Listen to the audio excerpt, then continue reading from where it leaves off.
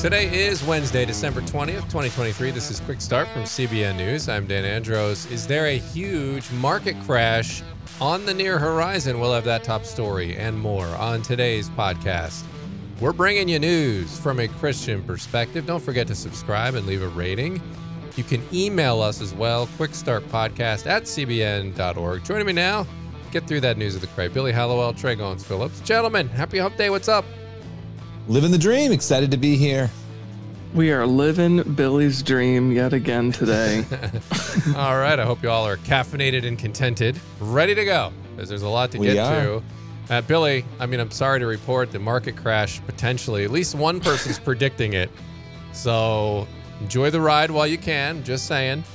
But maybe potentially some storm clouds on the horizon there on the market. We'll talk about that coming up. Also, a former lingerie model. She has an incredible testimony, but now is talking about her cancer battle. Yeah, this is a really heartbreaking story, but also really faith-building too. It's Nicole Wider. She will join us, or she did join me recently, rather, to talk about her cancer journey, and so we'll break that down. Looking forward to that. Also on the main thing, Trey, you caught up with Christian singer and worship leader Pat Barrett. Yeah, so he is most well known for probably the song Build My Life. It came out a few years ago, and we talked about just writing as a Christian and being theologically accurate. So anyway, it was a fascinating conversation. All right, looking forward to all that and more. But first, we're going to get through the news here in 90 seconds. And as 2024 looms, one outspoken economist is making a dire prediction about the markets in the new year. He said since 2009, it's been 100% artificial. Unprecedented money printing and deficits, 27 trillion over 15 years to be exact. This is off the charts, which means we're in a dangerous state. This is according to Harry Dent. He was talking to Fox News. He said, I think 2024 is going to be the biggest single crash year we'll see in our lifetimes. He spent the majority of his career analyzing proprietary research, and he says his unorthodox prediction here is due to overvalued markets and excessive stimulus spending. Religious freedom activists have urged members of the U.S. Congress to encourage the Biden administration to designate Nigeria as a country of particular concern after it removed the designation in the last 2 years. Representative Chris Smith from New Jersey, he's been a regular advocate of international religious freedom, and he read aloud a letter from more than 24 religious freedom advocates and entered it into the congressional record. He said the letter submitted to over 24 members of Congress elaborated on the dire state of religious freedom in Nigeria. And Nikki Haley suggests she's the strongest general election candidate and more in an interview with CBN's David Brody. You can check out that full interview with the link to that interview in the description of this podcast episode. Those are just some of today's top headlines. You can check out more stories over at cbnnews.com. Billy, I know you've been on this story about Nigeria lately, and we've talked about this over the last, probably I'd say year at least, on and off.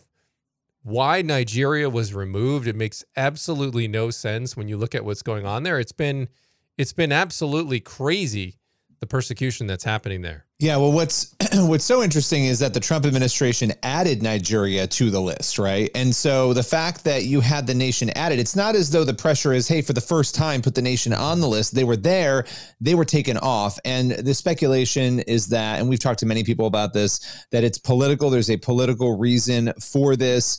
And, the politics of it, if it were not for that, then there's no world in which they wouldn't be on the list. And so I don't know. I think they're probably not going to be listed again. That's my prediction, but we'll have to see what happens. It's something that I think whether you're officially designated or not, as Christians, it doesn't really matter. We need to be just prayerful for these situations, but also as a kind of the moral leader, you would hope that when we see persecution happening, that we would step up and say, we're adding you to this list, and we're going to do what we can to speak out, as kind of having the bully pulpit around the Western world. But I feel like so often at least with certain administrations, we end up letting the ball drop, and Christian persecution isn't something that's at the top of our radar. But it definitely should be, because even if we're not allocating resources or sending money or sending whatever, we should at least be speaking out about it, because I think what American leaders say makes a difference in the world. I mean, and there are millions of Christians living there. And so, look, I mean, we have to be praying for all people caught up in these circumstances, which we can't really fathom here in America. I mean, there's a reason why, if you've been following the news as well, on the border, and we're looking to get a report on the border in the coming days on this podcast here, but our southern border, it's flooded right now. There are thousands of people coming in at Eagle Pass. If you've seen the videos, just Google that, Eagle Pass, and look at the border crossings that are happening there. It's insane. It's insanity. But why are people coming here? You don't see people flooding in to Spain. They're not running over there in some other random country and flooding in there. I mean, there's some, obviously, but not like to the level we're seeing. And there's a reason for that, because we're blessed here in this country, right? It's not perfect. Everybody's not just living high on the hog, but relatively we're safe. Relatively we're secure. And it's an incredible blessing that I think we can't fathom what it's like to live in an unstable country. And so, to try to put our mind in someone else's position and to see what they're dealing with and to pray for them and to see where we can help. Maybe you come across an organization that's helping in some tangible way. I know, that Operation Blessing does a lot all over the world. I don't know specifically off the top of my head what we're doing in Nigeria, but organizations like that are out there and they're helping people and Christians in different areas, spreading the gospel and then also ministering to Christians. We just need to be doing that as a body of believers. And praying. I mean, every time you talk to an expert on this, prayer is the number one thing outside of resources and money that they ask for persecuted Christians. Yeah, 100%. All right. We're going to head on over now to our focus story. And as we mentioned at the top, we got an ex-Victoria's Secret model. She's asking the public for prayer. She's got a stage 4 cancer battle going on right now. So what's the story here? Yeah, this is something that we did one story on. We covered it when she announced it on Instagram. Her name is Nicole Weider. She's 38 years old, and she just discovered that she had cancer last month. So this is only a month old, this news for her. And of course, a stage 4 cancer diagnosis is very serious. But, she's been sharing her journey. We sat down and talked with her about, and you can watch it over on our YouTube channel, but about what's ahead, how she's relying on her faith to get through it. There's so many different facets of her story. But she told us, she's like, look, with stage 4 cancer, when you find out that you have that and you're struggling with it, she is feeling so many different emotions. She talked about the shock she had. That was her first emotion, then feeling overwhelmed and then feeling sad. And she's a wife and a mother of 2 young kids. And so, there's just a lot going on here. But what's so interesting about Nicole is that she has been very open about sharing her faith over the years. She was a former Victoria's Secret model, as we said, and was in Maxim, a lot of those secular magazines before becoming a believer, and then found faith and has really shared that journey consistently over the years. And so it's interesting to watch her sharing this cancer journey, because she already has this platform where people are looking to her, and now they're watching how she's weathering a storm, how she's dealing with, one of the most difficult things you could ever hear, which is that you have stage 4 cancer. How did she find out she had it in the first place? Yeah, it's really very bizarre. She found an enlarged lymph node and she assumed that she had an infection, so she went to urgent care and she was thinking, I'm going to go to urgent care. They're going to give me an antibiotic and I'll be fine. But once she got there, the doctor came in and he sort of felt the spot and he said, this doesn't feel normal. And so he actually ordered a full body scan for her. And this was, breast cancer essentially. And it's unclear how it started, but so she's sitting there at this urgent care and she said within 10 minutes, the radiologist came in and told her that she had breast cancer. And she was in total shock. She was she's like, I'm here for an antibiotic. Like she had no idea that this was going on. But in that full body scan, so imagine you go to the doctor, you find out not only do you have breast cancer, but it's spread to your lymph nodes and your liver. And so that's what made it stage 4. So it was, a very crazy situation. They admitted her immediately to a local hospital. And again, this is like 4 or 5 days before Thanksgiving that she found this out. So they admitted her to the hospital because they knew that she'd be able to get a port put in quicker and would be able to start talking to doctors. With the holiday, it would have been a delay to start getting things ready for her treatment. So that's how she found out about it. It was just by chance, and she assumed that it was not cancer initially. And we were just talking in the last segment about praying and the importance of prayer for persecuted believers around the globe.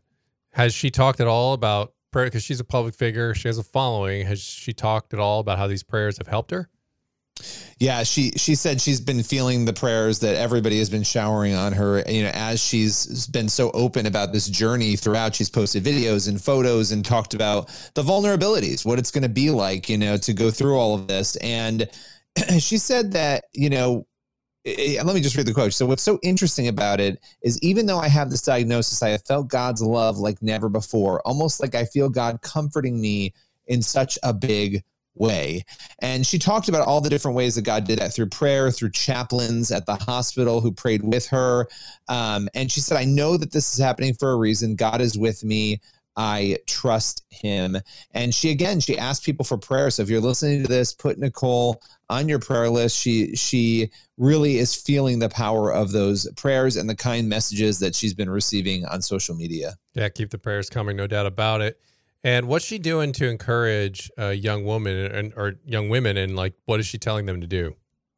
Yeah, this part was interesting because she said, normally, and I'm not a doctor, but most doctors, they say, look into a mammogram after 40, right? She was 37 last month when this happened. She turned 38 the week that she found out she had cancer. And she said, I wish I would have gone and gotten an earlier mammogram before it was recommended, because it would have been caught. Like, I would have known sooner. So she was encouraging young women to really consider getting screened before it's recommended by doctors. And she said, even if I had an ultrasound of my chest, it could have saved could save my life. It could save other people's lives. So she, and by the way, she's about to start treatment. It seems like there was a little bit of a delay in trying to figure out what the best treatment would be, since it's a complicated case. I believe she said, I don't want to misquote her, but I believe she said that the type of cancer she has, it's like a 12% survival rate at 5 years. So we got to be praying for her. Yeah, no doubt about it. I don't think there's one of us out there who haven't been touched either directly or just a friend of a friend or a family member with cancer. It's everywhere, unfortunately. And for whatever reason, this disease has been able to continue on without a cure being found right now. For the most part, all we can do is kind of contain it as best we can. And even then, sometimes you're just at God's mercy at that point. And certainly we need to rally around those that we know and those that we don't know, that are dealing with this, and that hopefully that it points people towards God somehow throughout all of this, because obviously we're not guaranteed anything on this earth, and it's eternity that we should have in view. And that's easier. It's easier said than done when you're facing your mortality, right? But we still have to do it. But all right, I appreciate you bringing that story to us on the podcast today, Billy. And we are going to head on over to the main thing now. And the Christian singer and worship leader, Pat Barrett, spoke with Trey about how he got into the music industry and how, as a believer, he makes sure the lyrics to his songs are rooted in scripture and sound theology. That conversation is today's main thing. Pat Barrett, thank you so much for joining us. How are you doing today? I'm doing amazing. How you doing? I am great. Look, it's awesome to talk to you because so many of us as believers have heard so much of your music. I know Build My Life is a song that I heard like as soon as it came out, and has been kind of an anthem, I know, for so many Christians, even in a worship setting as well. So talk a little bit about how you got into the music industry and what it's like to know that your music is really making an impact on the church. Oh my gosh. Well, that's even hearing that phrase out loud is just mind-boggling to me, because I'm a pastor's kid, grew up in a small non-denominational church in Atlanta, Georgia. And, music has always been a big part of my life just because it was an interest. But there's also been this faith element, because the most music I ever heard growing up was in church. The most singing I ever heard growing up was in church. It was always like faith and, the scriptures, a message of Jesus, and there was always music.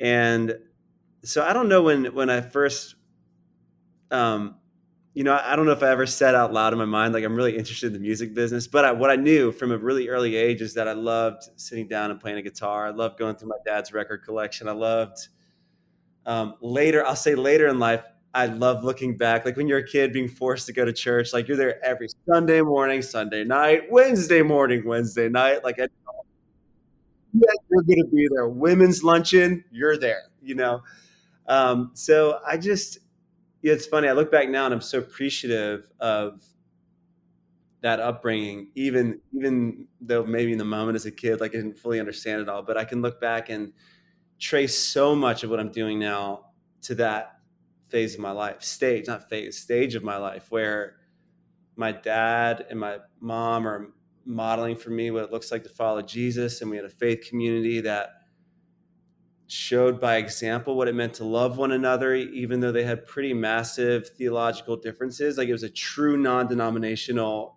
small church.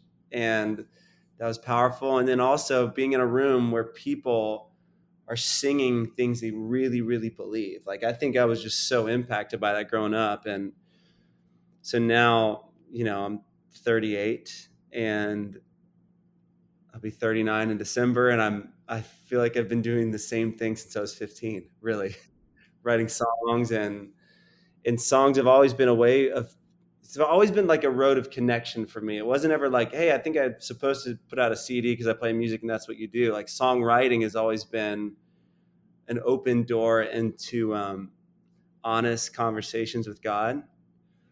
And I think that's why I know whether or not music would have been like a vocation for me or my job or whatever, it would always be a huge part of my life, because I just found that to be such a vulnerable way of talking with God and being honest. And, and then every year that goes by, I'm like, okay, I think I love it more and more.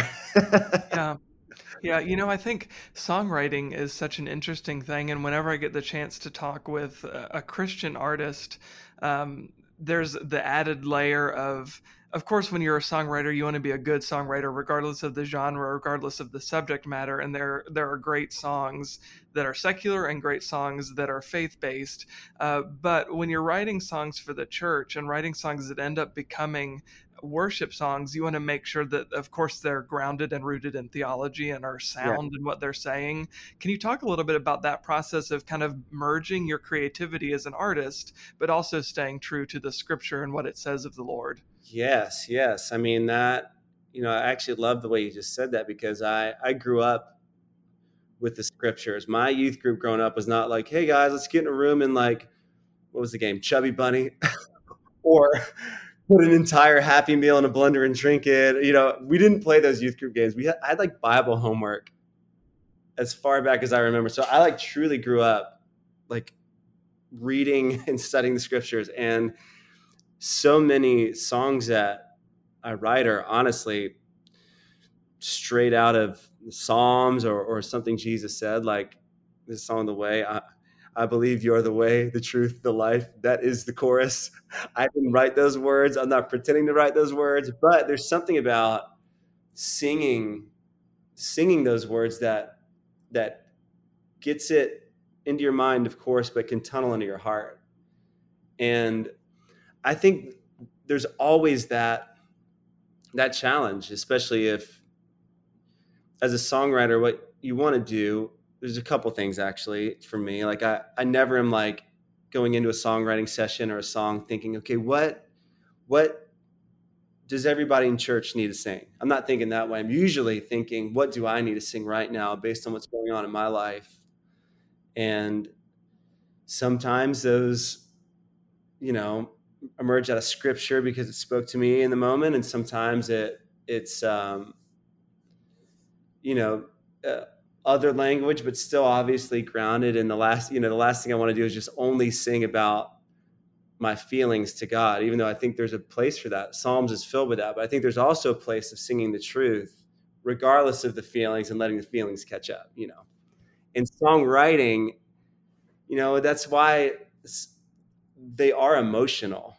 There is feeling, and there's, awareness, and there's sensitivity, and I think that's why Jesus is still so compelling, is because in no way did he ever deny his humanity. It was always a way of experiencing communion with God within the humanity of Christ. And I know that if I have a great high priest that can understand what I'm going through, then that most certainly means that he can handle every single emotion I feel on the spectrum. He can handle my angry moments.